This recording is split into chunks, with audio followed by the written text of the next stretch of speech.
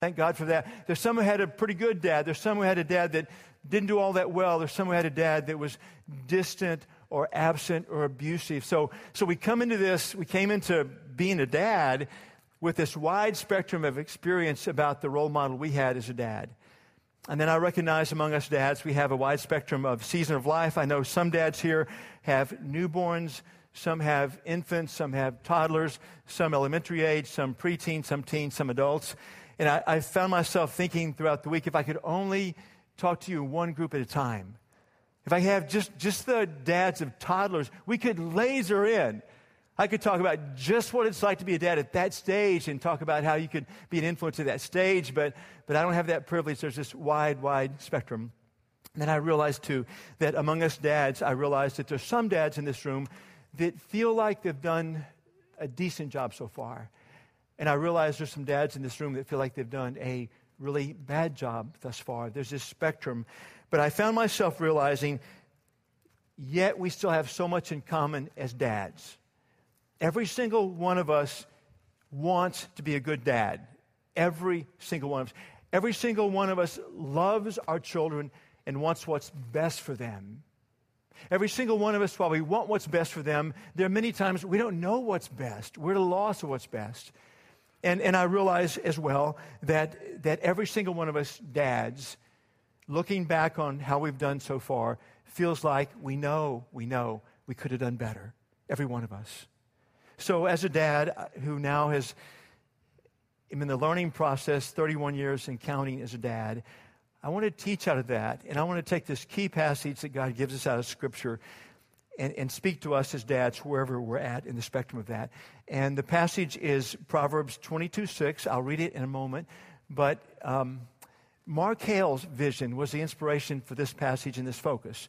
A few months back, Mark Hale said that his idea was to have his little son Jackson, who's 3 years old, who plays drums really well. I'd heard him many times before. His son Jackson and maybe some of the other band members' sons and daughters help lead in worship. And when I first heard that, I thought, that has to be from God. Like to see dads and their kids up here and to see how they're pouring into their kids. And I know these dads, and they're trying to influence their kids to know and love Jesus, and they're teaching their kids, you can make a difference even now. And so when I heard Mark's vision for this, Proverbs 22:6 stuck in my mind, and this will be our focus for us dads today. Proverbs 22:6 says, train up a child in the way he should go, and when he is older, he will not depart from it. Train up a child in the way he should go, and when he's older, he will not depart from it. So I want to talk first about the first line of that, train up a child. And I want to say this to us dads, training our children is one of our main jobs, to shape our children's lives, to mold their lives, to direct their lives, to give some direction to them as they go is one of our main roles as a dad. And I want to say this also, this is extremely important. All of us dads, we greatly underestimate the influence we have on our children. We greatly underestimate the influence. That's especially true if you have teenagers or if you have adult children. In the teenage years, this is almost always true. If it's not true in your case, please don't tell us because we will hate you for it. But this is almost always true in the teenage years. As a dad, as you're trying to speak into their lives and mold their lives and train them in life, almost always for some season of time, it will appear they're not even listening. It will appear that they don't care. It may appear they don't really think you have any wisdom to share. And you can go through long stretch and think, I am making no difference at all, no influence at all. You can go into the adult years when they are adults, and you're thinking, I have nothing left to share. I have no further influence in their life, and that is so incorrect. We always underestimate the influence we have as dads, especially in those teenage and those adult years. And then I want to also say this, is it's never too late to make a difference. If like me and the other dads, you're thinking, I could have done better. I could have done better. It's never too late to make a difference in training. And I'll come back and illustrate what training looks like. But I want to move to the second part of what Proverbs says before I do that. It says, train up a child in the way he or she should go. I've been thinking about the things we have to train our kids, and it is virtually everything. We have to train them to brush their teeth, have to train them to tie their shoes, have to train them to say thank you and please, and on and on and on. In fact, Marie pulled out last night. She's made this scrapbook of some of the history of our family, and she had put in it a sheet that we actually had up in our kitchen for some long season. This was actually when we had a 9-year-old and a 12-year-old. And so we actually had, these were the things we were training them on at that time, some of the things. And as I read these things, you can tell what the problem areas were as you hear this. No talking back or arguing with parents was top of the list. No disrespect or discourteous language. No fighting or bickering. Complete chores without complaining. Come to dinner without complaining. Help dad with lawn without complaining. Can you see a thread that's running through that? A little problem with complaining then? Shoes must be correctly stored in garage. That may seem odd, but there was this season where shoes were who knew where in the kingdom of God. They were any place. And so there was this training, put your shoes one spot. You can find them, we can find them. On and on and on. Pay attention when spoken to. Look into the person's eyes and respond. I mean, that was this season of life, and we were laughing about it last night, reflecting upon, there was this endless number of things to teach our children. And I realized, and actually early on this began to become so clear, there are so many things to train our children are. It would be so easy to get lost in the weeds and maybe do a good job training them about some things that were important but less so than others. It'd be so easy to lose the forest for the trees and get some little things done that were important, that mattered, but miss the big things. I have this calendar that it has a weekly famous quote from different people. And the person that compiled the calendar had put this quote in there, and they deemed this to be really important, a lot of wisdom to share. And apparently there was this famous man named Bruce Barton who was reflecting upon the same thing that Marie and I had a long time ago, and that I had as a dad, about like how, with all of the thousands upon thousands of things to teach what matters most. And so this quote says from Bruce Barton, if you give your son or daughter only one gift, let it be enthusiasm. And I read that, and I thought, I value enthusiasm a lot. In fact, I hope I have enthusiasm about the right things, and I love people with enthusiasm. But I found myself thinking, is that, if you could give your child one thing, is it really enthusiasm? I mean, my goodness, we had a Labrador retriever named Biscuit, and God gave her only one thing. It was enthusiasm. But he didn't give her a brain. You knock on the skull and it's hollow, and the enthusiasm was cute for a little while, but it becomes so aggravating. Is enthusiasm really the one thing you would give? Is that the one thing that you would give? And I found myself thinking through our culture and the pull that I have felt and that I've seen you as dads feel as well. And there are two major pulls that would lead us to think that something is the main thing that could end up being tragic if that is the main thing for them. One of the pulls is the pull to train up our children to be a success. The pull to train up our child to have this mindset of you got to succeed in school, you got to succeed in sports or music, you got to succeed and get a certain status job, you have to make a certain amount of money, you have to live in a certain neighborhood, you have to have a certain social status, and there can be this pull that says, I need to train my child so in the end of the day, that's true for them. And so many times as a dad, I've felt that pull come back again and again, and it's so subtle. Many times as a parent, as a dad, raising our children through those school-age years, it'd be very subtle. I'd find myself drifting back into just to parent them, to train them, just to succeed. And doing well in school and well in sports and getting a good job and having a nice house, there's nothing at all wrong with those things. But if that does indeed become the main thing in one's life, it is tragic. It is tragic. The other pull is this, and I've heard this 1,000 times from great parents who love their kids, and that is that I just want my child to be happy. The core drive is, how can I shape and train this child just so they will be happy, where happiness is the end goal, it's the end desire. And I recognize so well, thinking back when our boys were 6 years old, I know what could make them happy. Just put them in a candy store. They'd be happy for a little while, but not too long. I knew what would make our boys happy at 16, just buy them a brand new BMW. They'd be happy for a little while, but there's something about this drive, and we certainly want our children to be happy, we hope. But if that's the object, it eludes them. If the pursuit is happiness, happiness will elude them, and in the end, it's tragic. Here's some good news, dads, for us, is that these sons or daughters that you and I have, they're not really our sons and daughters. God says they're really His sons and daughters, and they're on loan to us. The two sons that I have, they're not really my sons, they're really God's sons, and they're on loan to me. And the sons or daughters that you have, they're not really your sons or daughters, they're God's sons or daughters. And God's already laid out very clearly what matters most. There was a man that came to Jesus, and in his culture, actually in his faith, he had a list of 626 things to do right in life. And he was holding that list of 626 for himself and thinking, to do right in life, I got to do all of these. And then he probably had kids and thinking, well, how do I train my kids? Because I can't even do the 626. And he comes to Jesus and says, here's my concern. What if I get 500 right, but in the 126 I don't get right? What if the main thing is in those 126? So he said, would you just tell me what the most important one is? What's the main thing?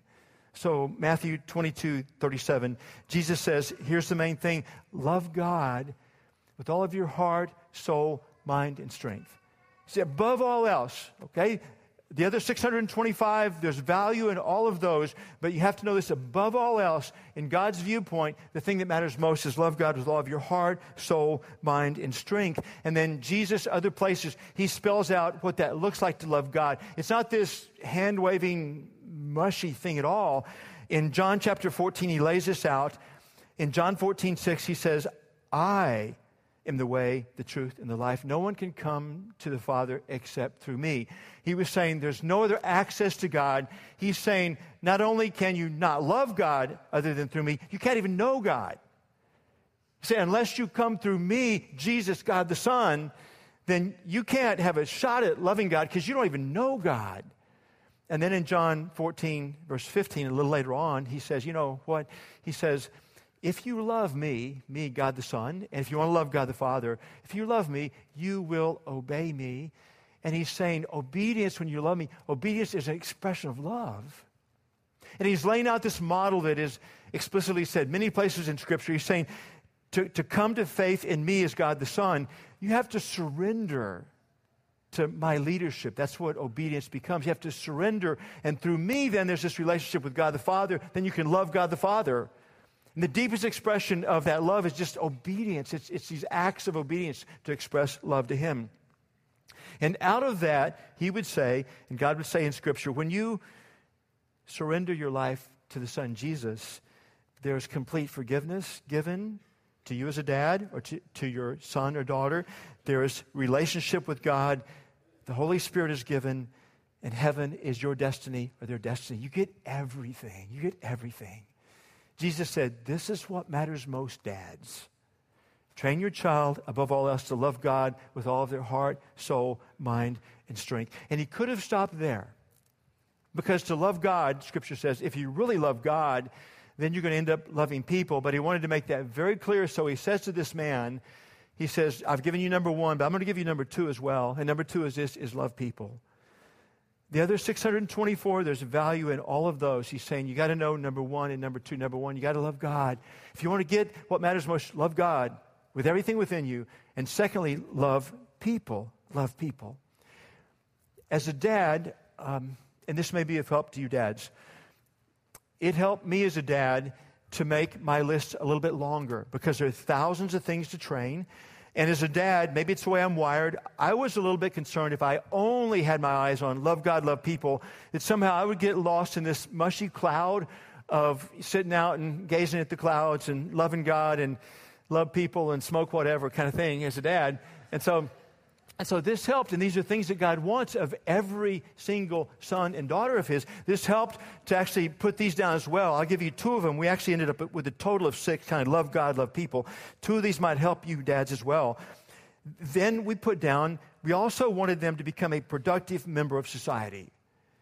We knew it was God's plan that as one of His sons, one of His daughters, that they would become a productive member of society, that however He wired them, whatever giftedness He gave them, somehow they would contribute to society in some fashion, according to the gifts and abilities and wirings they had. We knew that was true, and it helped me as a dad to put that down. A second thing helped as well. We knew that God wanted, as a son or daughter, for them to be a difference maker for God. And what I had to keep in mind was I had to remember, above all else, the trump card was to love God. And I couldn't let trying to train each of our sons to be a productive member of society, I couldn't let that begin to trump training them to love God or love people. It was this constant effort to remind myself again and again and again, while I'm training them, yes, to be a productive member of society, which is God wants. So I'm training them to be a difference maker for God. Above all else, I needed to remember again and again, week in, week out, to train them most of all to love God and then train them to love people. So train up a child in the way he should go. Again, predominantly love God, love people. So how do we train? Dads, how do we train? You know this. First of all, most of all, we model. We model for our children. Your life speaks much more than your words. I have an older brother who is 62 years old, and our dad's been in heaven for 20 years. And to this day, when I watch my older brother walk when he's ahead of me, he walks just like my dad walked. It's so cool. I see my older brother, and I see my dad in him, and literally, physically, he walks like my dad walked. And it's so cool. It's like I get this picture of my dad, back 20 plus years ago. And it's not just in the literal way that our children tend to walk like a dad looks. It's in every other way. Our kids will tend to walk like we walk. How we model is our biggest teaching, training tool. If we want to teach our kids to mow the lawn, we show them by how we do it. If we want our kids to speak kindly to their mother, we show them by how we speak kindly to their mother. If we want them to love God, then we show them what it looks like in our life to love God. And I found myself thinking this week again and again, because this is true, how much do I love God? On a scale of 1 to 10, how much do I love God? Is it with all of my heart, soul, mind, and strength? And I knew I needed to pose to you as dads as well, for you to ask the question before God, how much do I love God on a scale of 1 to 10? And you have to know this. According to Jesus and all of Scripture, if you've never surrendered your life to Jesus, you're not on the 1 to 10 scale. It's just 0. Jesus said, apart from surrender to me, you can't even know God, let alone love God. It's just 0. And if you know God through Jesus, then the question is, how much, 1 to 10, do you love God? And I found myself yearning. And I hope you do too, dads. I found myself yearning to love Him more. And I thought about the ways and the places that often happens. So let me touch on those. One of them is doing just what you're doing today. You've come to a Sunday worship service, and there's a chance to worship God and lift your voice in praise or your mind in praise. There's a time to come learn about Him. There's a time to mingle with other people that know and love God the Father through the Son Jesus. There's a chance to do that, and that fuels, so often it fuels our love for God to do that. He fuels our love through small groups of other people that want to love and follow Jesus and the Father as well. He fuels our love through that. He fuels our love many times through one-on-one mentoring. We've seen that happen again and again. He fuels our love for Him just by simply reading the book He wrote you, because you read about how good He is and how gracious and how merciful and how holy and on and on and on. He fuels our love for Him through that. And I could go on and on and on. But if you know Jesus, I would say this to you men. If you want to grow in love for God and you've not been to a Catalyst weekend, I would highly recommend you do a Catalyst retreat for men. We've had 300 men in the last 4.5 years have gone to a Catalyst weekend. We just finished a survey that we got back from them, and we did different ways to analyze their spiritual growth. And 96% of the men, and some of them went on the weekend over 4 years ago, 96% of the men said, now there's sustainable spiritual growth in my life because of that one weekend. Because of one weekend, in some cases even 4 years ago, there's this spiritual vibrancy in me that I have because of that weekend. And so if you're a follower of Jesus, I would say, if you want to grow in love with God more, It would be like this. If I got all 300 of those men, lined them up in front of the audience, of the crowd here, 288 would say, I love God more. I'm closer to him because of that one weekend, even long ago.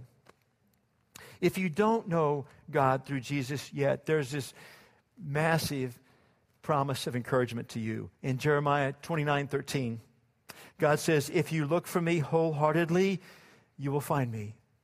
You may be sitting there right now thinking, I love my child. I've been doing everything I know how to do.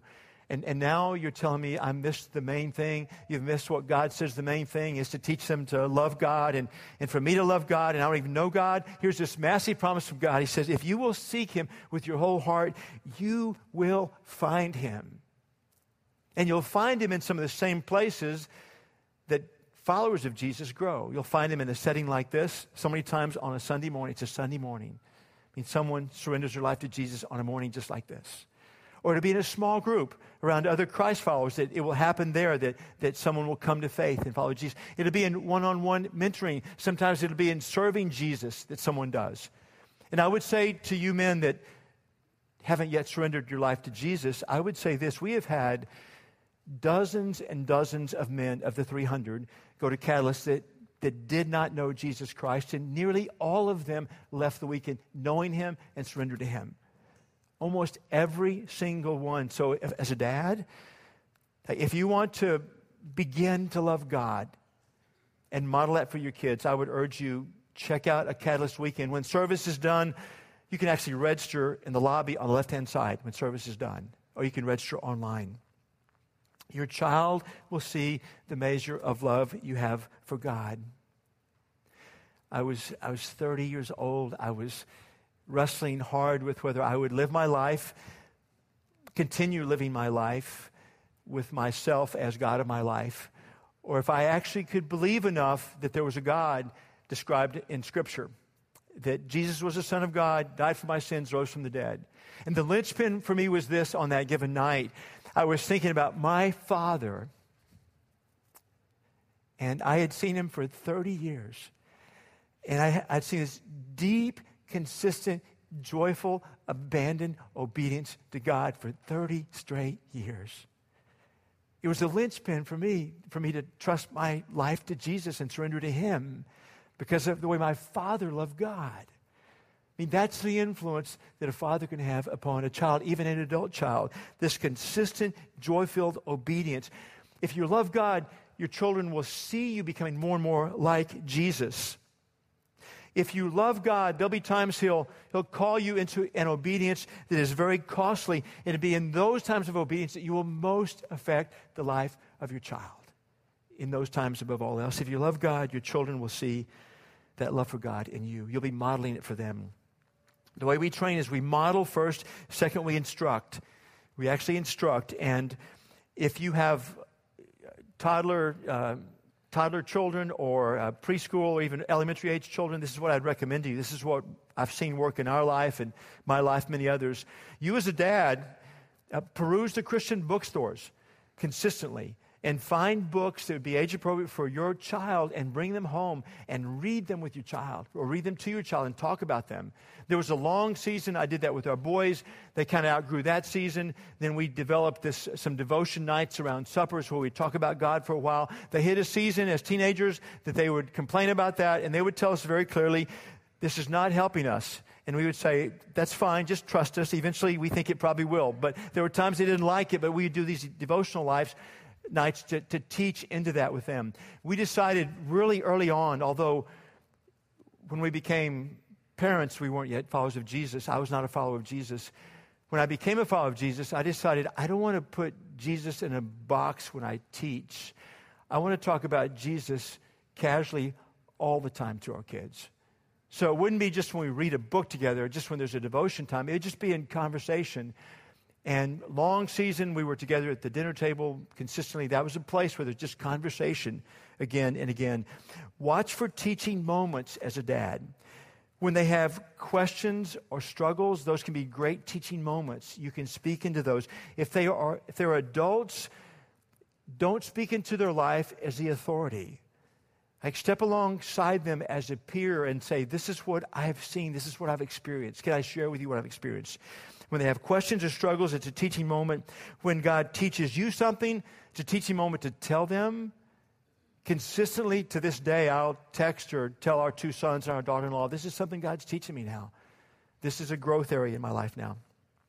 When you see God work, last weekend, Marie and I went to Oregon, really blessed to go to Oregon. Track and field is my favorite sport, and only once in my entire life had I ever seen the NCAA Outdoor Championships, and I saw them for the second time last week. It was a touch of heaven on earth, had this incredible time, but we didn't just see track because there are birds there, and I have a wife that loves birds, and so birds brought us out into creation, and we saw some spectacular waterfalls, and I forgot that there were even mountains for water to fall off of. Living around here, everything is so flat here. The highest waterfall I've seen is Marie's bird bath. That water falls off of that about this far. And there were these 600-foot waterfalls, and we took pictures of those. We were on the coast, and there were these massive cliffs down to the ocean, and we took pictures of those. And we sent texts back. I sent texts back to our 2 sons and our daughter-in-law and said, this is the work of the Creator God. Can you believe the beauty He creates? Can you believe it? When you see God work, on Friday night, Marie and I were at dinner with a couple, and we had this really very, very sweet young waitress that was serving us, and she began to come by our table more often than she needed to, and we kind of joked about that with her, and the last time she'd come by, we joked about it, and so she turned to leave, and she said, I heard you talking about Jesus. I wanted to hear more about what you said. And so we asked her to turn around, so she did, and that led to a conversation.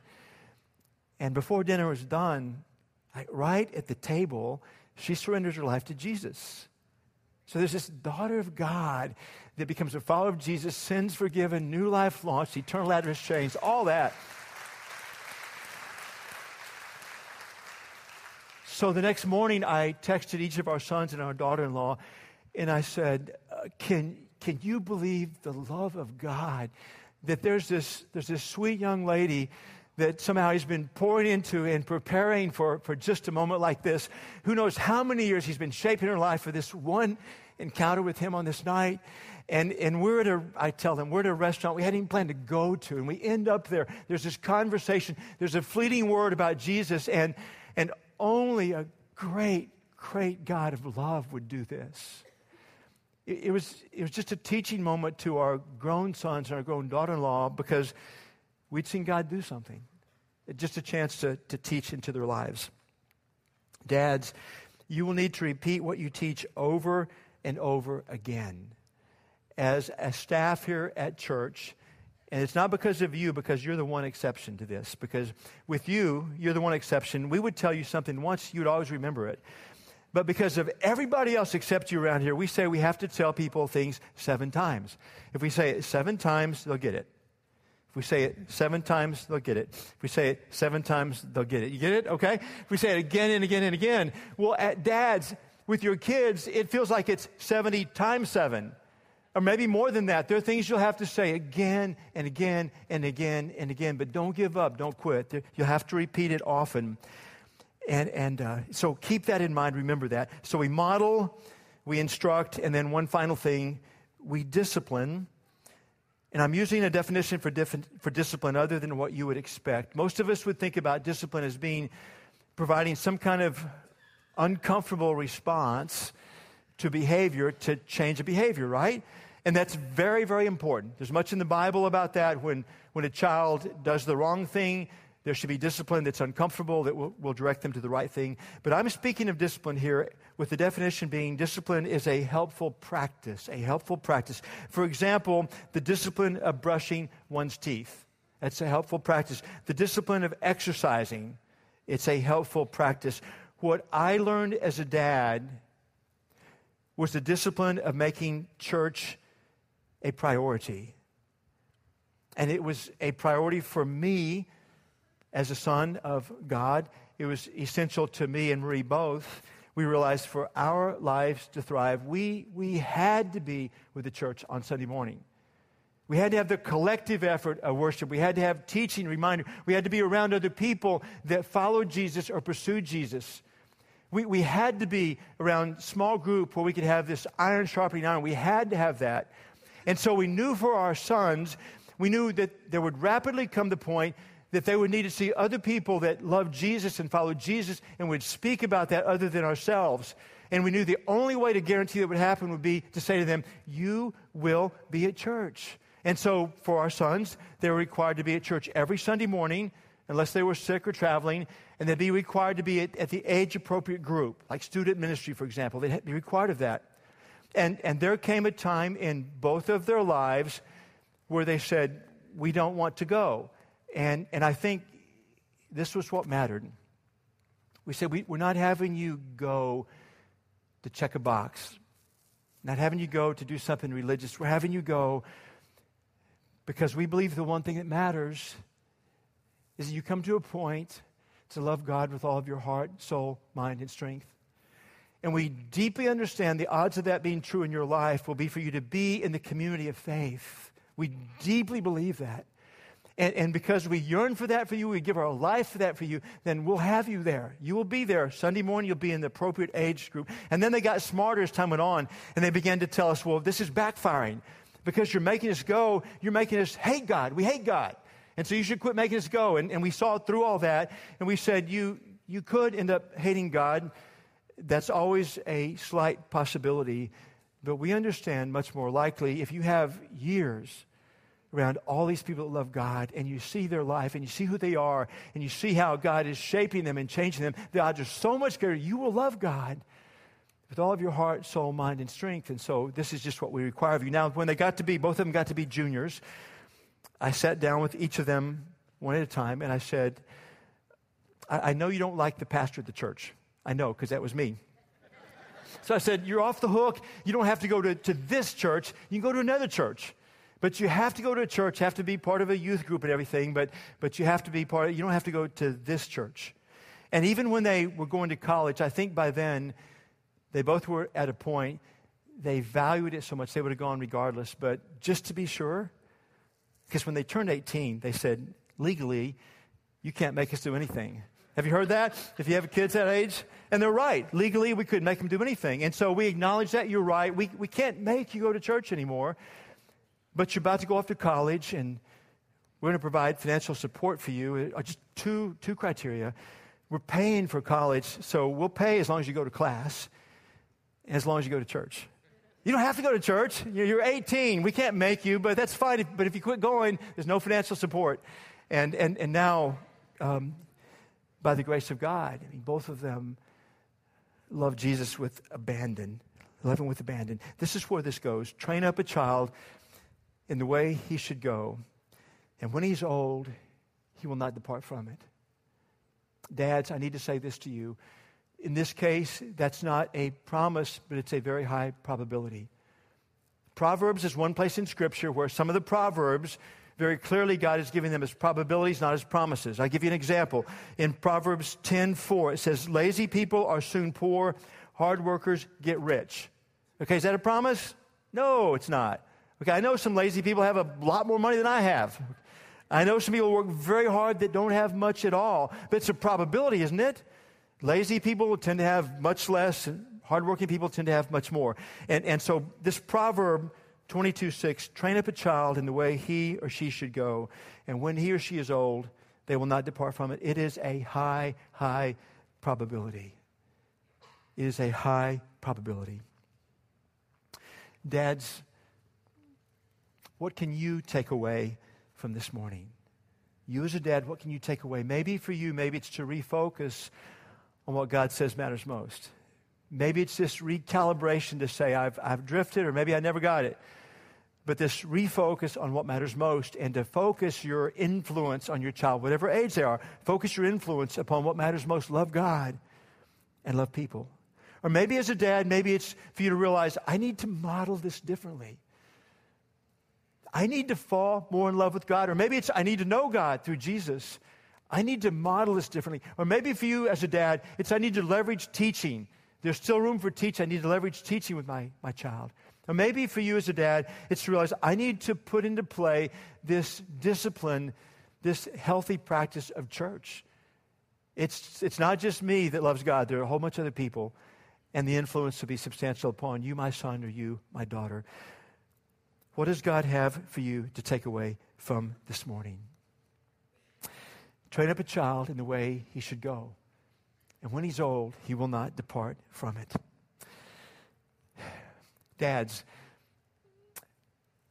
the perfect father has given to you one of his sons or daughters, or maybe more than one.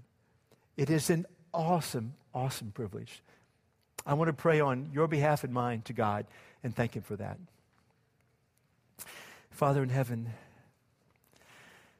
I'm blown away that you've chosen to trust us dads with your precious sons and daughters. But we thank you. I thank you that you've entrusted me with these two sons and this daughter-in-law. I thank you. But I thank you on behalf of all the dads in this room of your grace, stunning grace to entrust your sons and daughters to us. And then, Father, I confess the many, many times I failed as a father. And I confess on behalf of all the fathers here, there have been many times we collectively have failed. We confess that. We don't want to continue failing the same ways in the same frequency, Father. And so I ask for myself, and I ask on behalf of all these fathers in this room, for you to help us. Help us grow as a father, and help us do this with increasing love for you, God, increasing love for people, and help us to become the best fathers that we could possibly be. And help us remember, Father, because I know there are many in this room, in fact, there are all of us in this room, we know we could have done better. There may be some in this room who are thinking, I have failed at every turn. Help us remember that as long as we have breath and our child has breath, it's not too late to influence. And help us take great hope and great excitement, great expectation in that. I pray all this in Jesus' name. Amen.